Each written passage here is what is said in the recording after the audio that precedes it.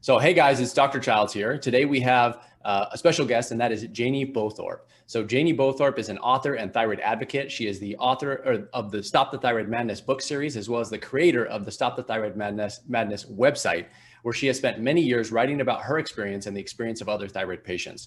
With the use of NDT, which we'll be talking a lot about today, she's been able to reclaim her life, and she now helps other thyroid patients do the same. She's been a huge help to the thyroid community over the last 20 years. And I'm really grateful to have her on the show. So Janie, welcome. Thank you, Dr. Childs. I'm very glad to be here. I'm really glad that you're here as well. I think we're going to have a really good discussion here. I think it's going to be really helpful for thyroid patients. So what I want to do is I'd like to just hear a little bit about your backstory, how you got into thyroid management and thyroid advocacy. So can you sort of just tell us what's gone on with you and, your thyroid story, if you don't mind? Well, very quickly, in my late 20s, I started having symptoms of hypothyroidism.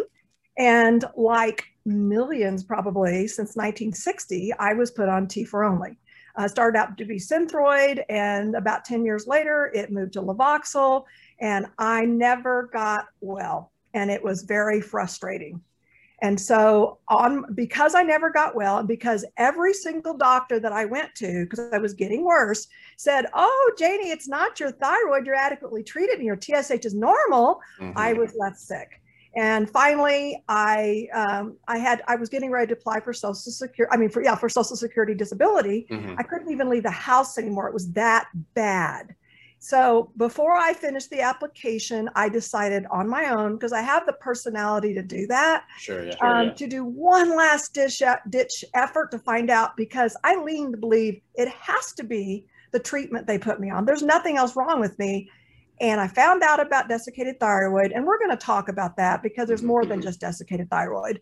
Got on it with one nurse practitioner, had to get a second one to let me raise it, and I raised it on my own and happened to get optimal, didn't know it. Changed my life. So at that point, I was angry and disappointed that I went that long, and I thought, we got to talk as patients. So that's how I started the movement. Okay, I see. And so it was because of your journey and your experience and you going from feeling, basically almost getting on disability to then, would you say you reclaimed your life back 100%? Did you go from back to where you were previously? Yeah, literally. Okay. 100%.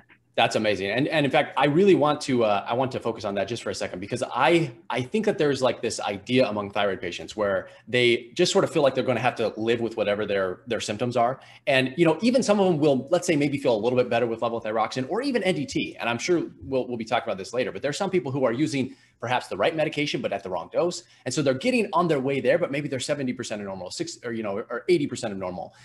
But I really like your story because you're showing that you can get back to 100% on thyroid medication. You can live, that normal life. Now, but what I do want to ask you is, Janie, how long did it take you from starting the natural desiccated thyroid? And we'll talk about which one you were taking in just a second here. But how long did it take you from starting it to figuring out how much you needed? How long of a process was this for you? Actually, it was just several weeks. Oh, you did it quickly. I was doing it on my own. Okay. Because the doctors knew nothing. I just had to find some that would let me get. Now, at the time, it was Armour, which is kind of ironic with what's going on now. Right. And it worked beautifully then. And so they didn't know what they were doing. I just found 2 nurse practitioners that were willing to let me do it. And I would say several weeks. Not just a few, but several weeks. And I was shocked. Yeah, that's amazing. I would say when you were dosing your medication, your Armour back then, were you doing it just based off how you were feeling? Was that how were you kind of self-dosing at that time? Do you remember? Back then, we did not know what we know now. Sure. So all I could do was somehow I knew to keep raising, and I don't really know how I knew that, but I just kept raising. Back then, my dose was 3 3/4 grains. I think that's what it was then. Okay. I don't know how I knew it. I just intuitively knew I needed to get up there, and I stayed there for years. Okay, good. So actually, let me ask you this while we're on this topic. So over the last, let's say, because this was probably 20 years ago, is that about right? So since that time and now, how has your dose fluctuated over that time period? Not much. There was a period that I started going into perimenopause, and that's where my progesterone had fallen and my estrogen was high. And that extra estrogen was binding some of the thyroid hormones I was on. So I had to move to 4 grains. And then once I entered menopause, I went down to 3.5. And I've been at 3.5 for a few years now. Okay. Are you talking about the increase in sex hormone binding globulin as a result of estrogen therapy? Is that what you're referring to? Yeah. When my estrogen was high, we know that it binds some of the thyroid hormones. It's not 100%. And I was feeling it. I was feeling more hypo. So I went to 4 grains, did fine, went through menopause. And then I realized 4 grains was too much. It was making my free T4 too high, and it was starting to convert to RT3, which I can explain. Yes. So I went down to 3.5. And that was my optimal dose and has been for several years. Okay, that's really good to know. Yeah, I do actually want you to expand on that because I think there's kind of two ways that you can think about this. First of all, you have this group of patients out there who I think are being treated mostly based off whatever the doctor says, and their doses are being adjusted solely based off the TSH. And then you have, I think, perhaps, and I'm kind of maybe putting words into your mouth here, but you have sort of like a group of patients, thyroid patients who are more knowledgeable, who probably know even more than many doctors do. And you guys are dosing based off of, is it another way that you're finding your target dose there? Or how would you say you're getting to that target dose? Is it based off solely symptoms? Are you looking at lab tests and a combination? Like, how does that look for you? It actually isn't based on symptoms to the degree that you think it is. We had to learn all of this the hard way. Sure. And the group I started, I said, let's talk. And I was not going to go by anybody's opinion. I knew that. Thank goodness I knew that, kept my ego under control, went by, what is your experience and what is your experience? And in the early years, we discovered a lot because some people were willing to experiment back then. And the experimentation also gave us knowledge besides all of us. And there were some things we were reading. And over the first several years, we found out that you have to get the free T3 especially, and the free T4 if you have a combined treatment, in the right area of the range. We saw that if we do not get those in the right area of the range, if you have a combined treatment, you will eventually crash. In other words, if you get, for example, your free T3 mid-range or slightly below or slightly above, you do feel better. See, that's why you can't solely go by symptoms. We learned repeatedly and worldwide, because you will feel good at first, but what happens is the way we word it, because we're not doctors, we're patients, we say the amount that puts you anywhere around mid-range is not enough, and this is the way I say it, for your weekly, monthly, and yearly needs. The individuality is when you're going to crash. Okay. So you're using, well, would it be fair to say then that you are looking at sort of the whole picture, but maybe you're putting different weights on certain values? Like, let's say free T3, is that, have more weight than, let's say, TSH or free T4? Is that sort of how you're thinking about it? Yeah. Okay. Oh yeah. People are listening, T3 is the active thyroid hormone. It does have a lot of weight. But when we're on combined, we're also looking at the free T4, but we pay attention to the free T3. Our goal, we learned, so we don't crash, is to get it in the upper area. And notice I just said upper area. There are very few absolutes in thyroid treatments, and people try to make absolutes, and that's not patient experiences. So the upper area, it will also happen with desiccated thyroid to put it kind of around mid-range or slightly higher. Okay. And then as you're doing this, I assume you're probably also paying attention to symptoms and seeing how people feel. Are you watching anything like, let's say, basal body temperature, resting heart rate? What does that look like for you? We used to think that was important, but what turned out to be more important is we found out that you have to have, when you're raising without having problems, you have to have the right amount of iron. And we learned what that is, which you can see on the lab values page on the website. Okay. We'll send people there. Yeah, you have to have the right amount of iron, because if you don't, and you're raising something with T4 in it, the T4 starts converting to RT3. Number 2, you can't have high inflation as your inflammation. You don't want inflation either. You can't have high inflammation when you're raising. That will raise RT3. And you can't have a cortisol problem, because cortisol problems, we used to think it was only low, but it's also high. That as you're raising, and we named it pooling, and it fits, that as you're raising, the free T3 starts going high in the blood and not making it to the cells. So you got to have the right, I'm trying to send my husband to the door. You got to have the right, well, maybe that's just a delivery man. You have to have the right amount of cortisol when you're raising. Those are important. Okay, good. And so when you were mentioning crashing, are you talking about the sort of thing that happens? And I think, correct me if I'm wrong here, but I see this a lot, where you'll have people who will get started on thyroid medication like levothyroxine or even NDT. They'll feel better for a period of time, then they might get worse. And they feel better if they up their dose, and then they feel worse. Is that kind of what you're referring to when you say crashing? Oh yeah, because again, when people hit mid-range, they do feel better. Yeah. And we used to go by that. But then a lot of us were crashing. The individualities when we crashed went, oh, We may feel better at mid-range, but as I say, it turns out that is not enough for our weekly, monthly, and yearly needs. And the individuality is when we crash, meaning hypothyroidism comes back. Gotcha. Okay. And do you see any sort of, let's say, problems with this approach? Do you see people who are maybe accidentally overdosing, or, my only concern here would be, and I'm a big fan of people doing things on their own. I think it's actually really important, especially in this space. But I do worry that maybe some people might take too much accidentally, or is that just not something you see? What's your kind of opinion on that? Well, you have to understand my approach. My approach is to educate. In fact, I have an MED, Masters of Education. So it's natural for me to educate.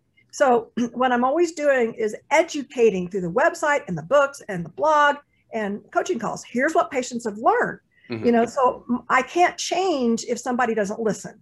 And there are people that are not reading, they're not listening, but all I can do is keep saying, you've got to keep looking at your free T3 and free T4. And I want to add here, you got to look at that RT3, then you won't overdose. And, and you got to learn where you're supposed to fall. Sure. Will you also just sort of elaborate just real quickly here for anybody who maybe doesn't know what the RT3 is? We just sort of explain a little bit of the physiology there, what reverse T3 is, and what you're looking for. Do you want it high? Do you want it low? I mean, I know this, but just if you could explain it for these people listening. Oh, I have a lot to say to you. Okay, let's hear it. Yeah. Remember that I'm about 20 years of patient-reported observations and experiences. And also I look for consistency. Just because one or two people tell me this, I don't report it. I wait until I see consistency among a large body of patients. Gotcha. RT3, reverse T3, is an inactive hormone. And I explain, I have to talk to all levels, so I explain as easy as I can. Everybody can make RT3. Like if you're in a car accident and you're injured, your RT3 is going to go up. And there's a reason. If you have a virus and we're suspicious of COVID, your RT3 is going to go up. That means the body slows you down so it can concentrate on healing you. Well, for us, the RT3 will go up for 3 reasons. And I said them earlier: low iron, inflammation, high cortisol. So you got to also keep track of that, because if your RT3 is going up, whoops, you've got something you need to correct. Okay, good. And then when you're looking at reverse T3, are you looking for specific ranges? Like you said, there's an optimal range for free T3. So what are you thinking about in terms of reverse T3 ranges? Or any insight there? Oh yeah, let me tell you this. All these years, we've also been looking at labs, and lots of labs in the groups that I was a creator, was a part of, and there was occasional individuals that help out. And we began to see with all lab work, it has nothing to do with falling anywhere in those ridiculous ranges. You're still sick if you're falling anywhere. What we saw is that healthy people fell in a certain part of the range. Now there's little gray areas. There's nothing absolute. Sure. But we saw that people without an RT3 problem who were coming in our group were generally the bottom 2 numbers of US and Canadian top ranges, and some European, the bottom 2 numbers or below. And some of them were third from the bottom, but they were higher. So that is our goal. Now it's going to be a little different with some worldwide ranges who are broader. But if you compare your range to US ranges, Canadian ranges, you'll see where those bottom 2 numbers, sometimes a third from the bottom, fall, and figure out what that means with your broader range. Okay, so you kind of looking at optimizing for free T3 within the higher end and reverse T3 at the lower end. Is that sort of a generalization that we can make based off, kind of your experience? Okay, that's kind of exactly what I tend to think. And I do think people like to look at numbers, right? Everybody likes to have specific numbers. It needs to be this value. And I've gone as far as to say there are ranges, like let's say percentage ranges, but I don't even think that's really great either because of the reasons you mentioned previously. But I will say, I think that is better than nothing. And so I do think if it's a step in the right direction, right? And what I mean by that is if you look at the TSH range, which is like 0.5 to 4.5, let's just say, or 5.5, depends on which one you're looking at. And you look at that broad range and you're saying, well, try and get your TSH between 1 and 2. That's better than the previous one, but it isn't completely there. You kind of get what I'm saying? You're stepping in the right direction, but you're not all the way there. No, and it's not, because we as patients know where patients fall. Generally, there's gray areas when they don't have hypothyroidism. And the majority, no absolutes, are generally in the 1s. Every once in a while, we'll see low 2s because we know the TSH varies. They're not even 3. Yeah, no, I agree with that completely. I think, above 2, I think you start to get into problems. So if you're someone listening to this and you have a TSH of 2.2, 2.3, 2.4, something like that, and you're taking thyroid medication, chances are you're probably going to need more than that. That's just been my experience. So let's do this. Let's shift into talking a little bit about NDT. So I know you've been a big advocate of using natural desiccated thyroid. Maybe can I have you just briefly explain what NDT is? And then I want to talk little transition into a little bit of the problems that have been happening with NDT and where that sort of puts thyroid patients at. Is this still an ideal thyroid medication for people to use? Should they be transitioning to combo T4, T3 medications? Let's sort of start the conversation with NDT there, if you don't mind. Okay, I have a lot to say. Okay, all right, let's hear it. Desiccated thyroid, which is usually porcine. Versions of it, sometimes they were sheep. I've got a bottle of sheep. Started being used in the 1890s, and it worked. And hypothyroid patients were on animal thyroid for decades, and it worked. And then what happened, and I've done a lot of research, that around 1960, Knoll Pharmaceuticals, which then made Synthroid, decided to market Synthroid, calling it a new and modern way to treat hypothyroidism. And unfortunately, the doctors fell for it. There's one that didn't, and he's in Canada. I forgot his name, it's a D word, but they all fell for it. And they started changing their patients, hypothyroid patients, from what worked, which was porcine thyroid, to Synthroid, which is T4 only. And there is one doctor, that Canadian doctor, that admitted to me he was seeing his patients go downhill in the 1960s, including my own mother. So that was a tragedy. And so most of us, not all, have been put on T4 only, which is just a storage hormone meant to convert to T3. But we found there's too many problems for a lot of us sooner or later that are going to block the conversion of T4 as a storage hormone to the active T3. So I come along and my life changes on desiccated thyroid. There were others that were starting to see that maybe a year or two before I came along, but it wasn't well known. Changed my life. So the reason I started promoting desiccated thyroid, it made sense. It was natural. It had T4, T3, T2, T1, and calcitonin. It's still around today, but we need to talk about that. And it was working for everybody. That doesn't mean that you couldn't get on other versions, but it was just big. It was really cool. People were into natural. It really worked if you knew to get optimal. Now, fast forward, dang. There's been a tragedy. Understand that there was a facility, I think it was in Arkansas at the time, it's not anymore, called American Labs. And as I understand it, they were the distributor of porcine powder. And I'm not privy to why, because all the secret know what's going on. But around 2017, they stopped supplying porcine. I wish somebody who had knowledge would tell me why. We heard rumors, but I won't go into that. Yeah. And when they stopped supplying porcine powder, several of the pharmaceuticals moved to other sources. 2 of them admitted it, that they were getting it from Europe. Well, what does Europe mean? All right, it was the Canadian version was admitting it, and Astellas was admitting it. And along with that change, problems were coming up. The first problem was Natrethroid. Natrethroid and WP Thyroid have been around, wonderful products since the 1930s. People were starting to grow in the amount. They're saying, my symptoms are coming back on Natrethroid, and I'm finally on WP. That went on for 2 years. What time frame were we, by the way, when this first started? Just so we have an idea.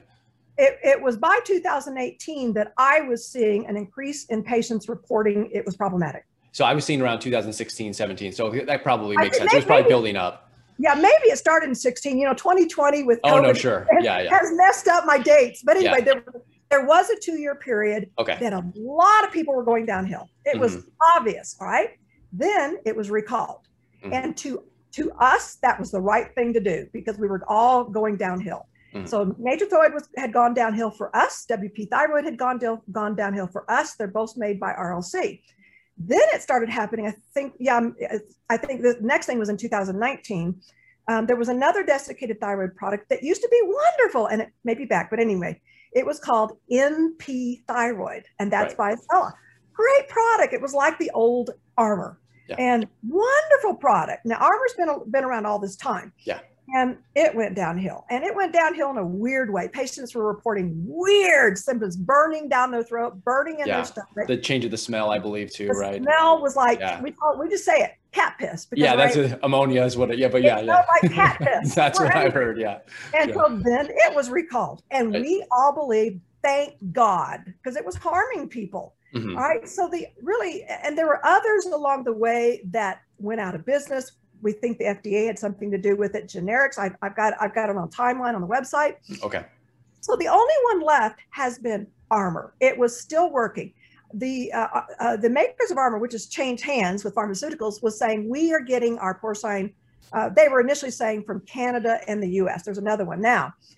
Okay, fast forward. Whoops. We have some suspicion, but it's not all. There's not absolutes here, that some people were having problems that didn't make sense, who had been successful for years. And on Armour Thyroid, right? Yeah, on the only one left that was working. And we're talking about today, like we're talking recently within the last, okay. I just want to catch everyone up to kind of what we're talking about. We were previously in 2016, now we're kind of in 2021 here. 2021. Yeah. And they were privately emailing me and went, whoa, you know. So I was delayed in reporting it because I have a sick husband from Agent Orange. But during that time, I was really starting to investigate. That's the way I do things. I don't pop something out to the public just because I want to. I started investigating. And what I saw was there is, and that's true today, there is still a camp, I call it a camp of people who are doing well on it. And a lot of them have been posting their labs, and you can see they're optimal. There is another camp of people that something seems suspicious. Now with those, what I can see is, something weird going on with their bottle of Armour, but some of the other ones, it was obvious they never got optimal. So in a fair investigation, I'm saying to those today, to be fair in our investigation with integrity, at least try to get optimal, because your problem may be you never got optimal, or your problem may be you have a cortisol problem. In all fairness, give that a chance to find out and correct it. So we're in a period where we don't understand what's going on. A lot of people are still doing well. They have been presenting lab work, and then a certain body of people are suspicious. So now I'm going to jump because we have limited time. What do we do about this? Right. Well, based on what we're observing and being fair with integrity, you have three choices today. Number one, you can choose to continue with Armour if it's working for you and your labs prove it. I always say keep track of your freeze and your RT3. And if they're optimal, go to the optimal page on STEM. You may be fine for now, but keep track of it. The second thing, and we support you, is go to T4, T3. That's synthetic T4 and synthetic T3, and go to the optimal page. That is also your goal, and people are feeling really great. It works. And then the final option is T3 only. You know, that is mostly for people who have an RT3 problem and have not yet figured out how to treat it. It's a little rougher treatment because you have to multi-dose it, but those are your options today. Okay, so if you're listening to this and you were somebody who was doing well on natural desiccated thyroid, let's say Armour just as an example, or let's say actually you were on NatureThroid. NatureThroid is not available, so then you get switched to Armour. You were on Armour, you're doing okay. Now it's not doing so well anymore. Well, even if that's the case, you still have those three options that Janie just talked about. So, you know, I think sometimes thyroid patients have a tendency to maybe lose hope because it is frustrating. And believe me, I don't take thyroid medication, so I don't live in those shoes. But from my perspective, there always seems to be a way out, or at least a way to feel, you know, as close to 100% as possible. So I do want. There always has been. Yeah, and as far as I know, that's been the case. And you have much, you know, you've been in this game longer than I have, so it sounds like there always is a way. So don't lose hope. If you're listening to this, there still are options available to you. Is that kind of a fair recap? Yeah, and that's what I told the Stop the Thyroid Madness Facebook group last night with a live presentation. Okay, very good. So, and that actually brings us to my next topic, which I want to talk about, and that is online Facebook group or online thyroid groups, we'll say. I think some of them are on Facebook and whatnot, but I really want to hear your opinion sort of on these Facebook groups. Do you think that they provide more benefit than they do harm? If they do cause harm, what kind of have you seen? Like, what's your sort of opinion on these groups that are online right now? I want to say that I have no intention of insulting anybody, but unfortunately, there's too many groups where the owner and or the moderator just kind of let it get to their egos and they start making up information. I've seen that happen a lot, and they're going to be defensive for me saying this. I see them making black and white statements that is not true. That is not patient experiences, because patient experiences is not about absolutes. There's going to be gray areas. So I do see a lot of problems in spite of some of the good things. So all I can say to anyone, be careful. Any group, even the one that I own, I can't always know, you know, what my moderators might be saying wrong. But I'm saying to you, if you're going to go to a group, please, for your own sake, check Stop the Thyroid Madness with versus what they're saying. Check the book. If you do a coaching call with me, listen to what we've learned for 20 years, because that will save you some problems. Yeah, and I'm not a part of these groups. I've never been in one. I actually am not a big Facebook guy in general, so I don't spend a lot of time on there. And I'm sure there are groups outside of Facebook, but I do think there are some pretty large ones on Facebook.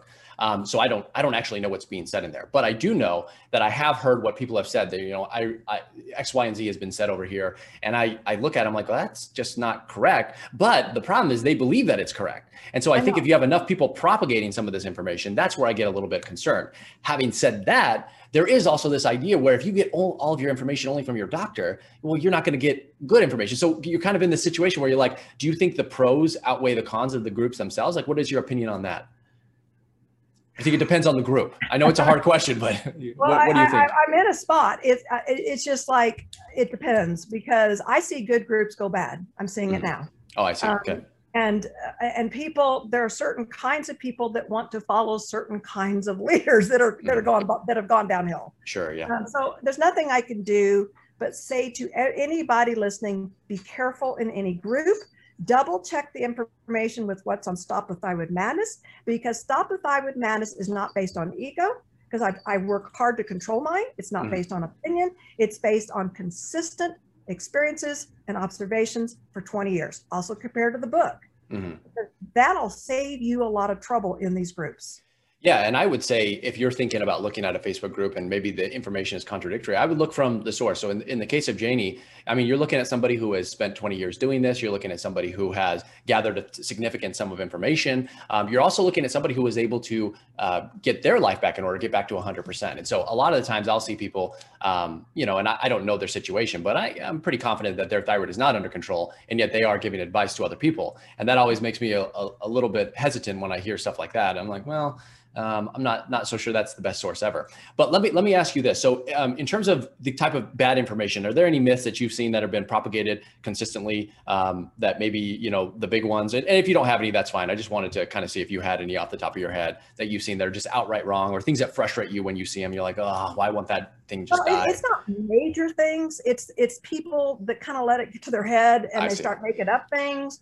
Okay. Like we've had groups that say, if you have high cortisol, you need to take 10 of this pill and 9 of that pill. And they're speaking in absolutes type of deal. Oh, and there are not absolutes in patient experiences. No, so if you hear a moderator or an owner speak in absolute, all people, no one, you're in trouble.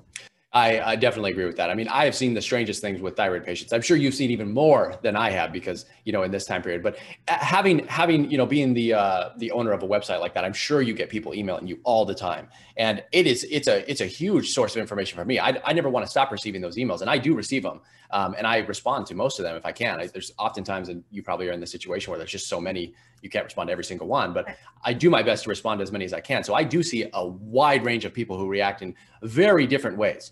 I mean, each individual is truly an individual. And it's kind of difficult if all you're looking at is just one person, maybe 10 people. That doesn't really compare to the thousands that have potentially gone through similar situations. Right. So let's do this. I want to kind of talk, we'll kind of close up here, but I want to sort of talk a little bit about doctors. So if somebody's listening to this, they're frustrated because their doctor's not doing the things that we're talking about, they're not getting that natural desiccated thyroid. What sort of advice do you have for them? Do you have a list of doctors perhaps that you can recommend, or do you have a list of criteria that you would recommend somebody looks at in order to find the right kind of doctor? Where do you sort of sit on that? Okay, 20 years, I can say this, not absolutes, but generally the worst doctor you can see is an endocrinologist. I agree with that 100%. Yeah. But there's no absolutes. Occasionally people say, well, I found a really good one. Sometimes, yeah, sometimes. But I'm saying if you're starting from scratch, that's the worst place to start from scratch. They're very narrow-minded. They go by the ATA. They're terrible. Go by the TSH generally. I would say the vast majority. Yeah, I'm with you on that. A few things to say though. You could look for an integrative medicine doctor and have better chances. You can look for a functional medicine doctor and have better chances. You can have better chances with a DO. But here's the deal that I say to everybody. Your chances improve in working with a doctor, and please forgive me, doctors, your chances improve in getting well by you as the patient getting better informed. 100%. Because that's what I do. I give you information on the website, in the books, in the coaching calls, and the blog to make you better informed so that you can listen to any doctor and catch, whoops, I like the first thing you said, but that second and third thing you said, I don't believe in that. Yeah. And then you see how they're going to react. If they react good and you can guide them, keep them. If you can't guide them, and there's a lot of doctors with big egos, I'm sorry, Dr. Giles, No, you're good. If you cannot guide, move on. Yeah. So I was actually just going to ask you this question, but we kind of already answered it. But I have posed this question, which I think is really important. I said, is it necessary for thyroid patients to have more knowledge than their doctors when it comes to managing the thyroid? Yes. So yeah, it sounds like that's a resounding yes. And I actually tend to agree with that. I know that can kind of be a hard pill to swallow for some people, because when you're getting into something like this, we're talking about reverse T3, free T3, total T3, TSH, like all these symptoms, all these things, cortisol, iron levels, et cetera. So if you are, just being introduced to this, this may sound overwhelming. But that's why, like, Janie has a ton of information. I have a ton of information. You can look at these things, just get started, and it will slowly sort of get into your brain via osmosis, even if you just hear it over and over again. So that's sort of my opinion on that. Do you have anything else to add on that in terms of how thyroid patients get information? You sound like a doctor worth seeing. But I still say, become informed. Never put all your apples, even in the better doctor's basket, because there may be something he or she is missing. And that's what Stop the Thyroid Madness gives you. Awesome. Well, and I really appreciate you doing that, because it's been a good source of information for me. And I know thousands, hundreds of thousands, probably millions of people have looked at your website and seen your information over the years. So in closing, where should people go if they want to get in contact with you, if they're interested in coaching with you, if they want to buy your books? How can people get in contact with you and your website and so on? So where can they find you? Well, the website is stopthethyroidmadness.com. Okay. And it's huge because I've been doing it for 20 years. And it's not, you look at certain areas to learn, right? And it's all there. Secondly, there's the books. I have it's called STEM 1, which is Stop the Thyroid Madness, a Patient Revolution Against Decades of Inferior Treatment. That is for everyone. It's chock full of information we've learned. There is a Hashimoto's book called Hashimoto's Taming the Beast. Okay. I made that more patient to patient than other ones I've seen. The other ones are good. This is more patient to patient. I condensed it down to make it easier to read. There's that one. There is a middle book in which I asked certain practitioners to write about a certain subject because I knew they were strong. And that was done so that other practitioners could say, oh, my colleague knows better about this than I do. And two of them have already passed away, unfortunately, but their chapters are good. So you've got that. I do coaching calls. I'm getting ready to have a new system coming up in the next couple of weeks that I will announce that I think people will be excited about. I have the blog. I have, I do own 2 groups, which I keep smaller. So there's more one-on-one information. Are these on Facebook? These groups on Facebook? Well, I have a 60 and over group, and I have one on Yahoo. The original group I started in 2002 was a Yahoo group. They became less helpful, so now it's a groups.io called the STEM group, and I keep it small. Okay.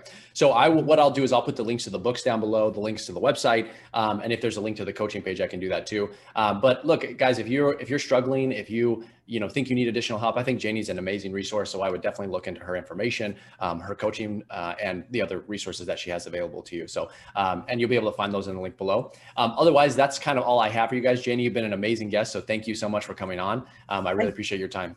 Yeah. All right, thank you very much. No problem. And that's all I have for you guys. So I'll see you in the next one.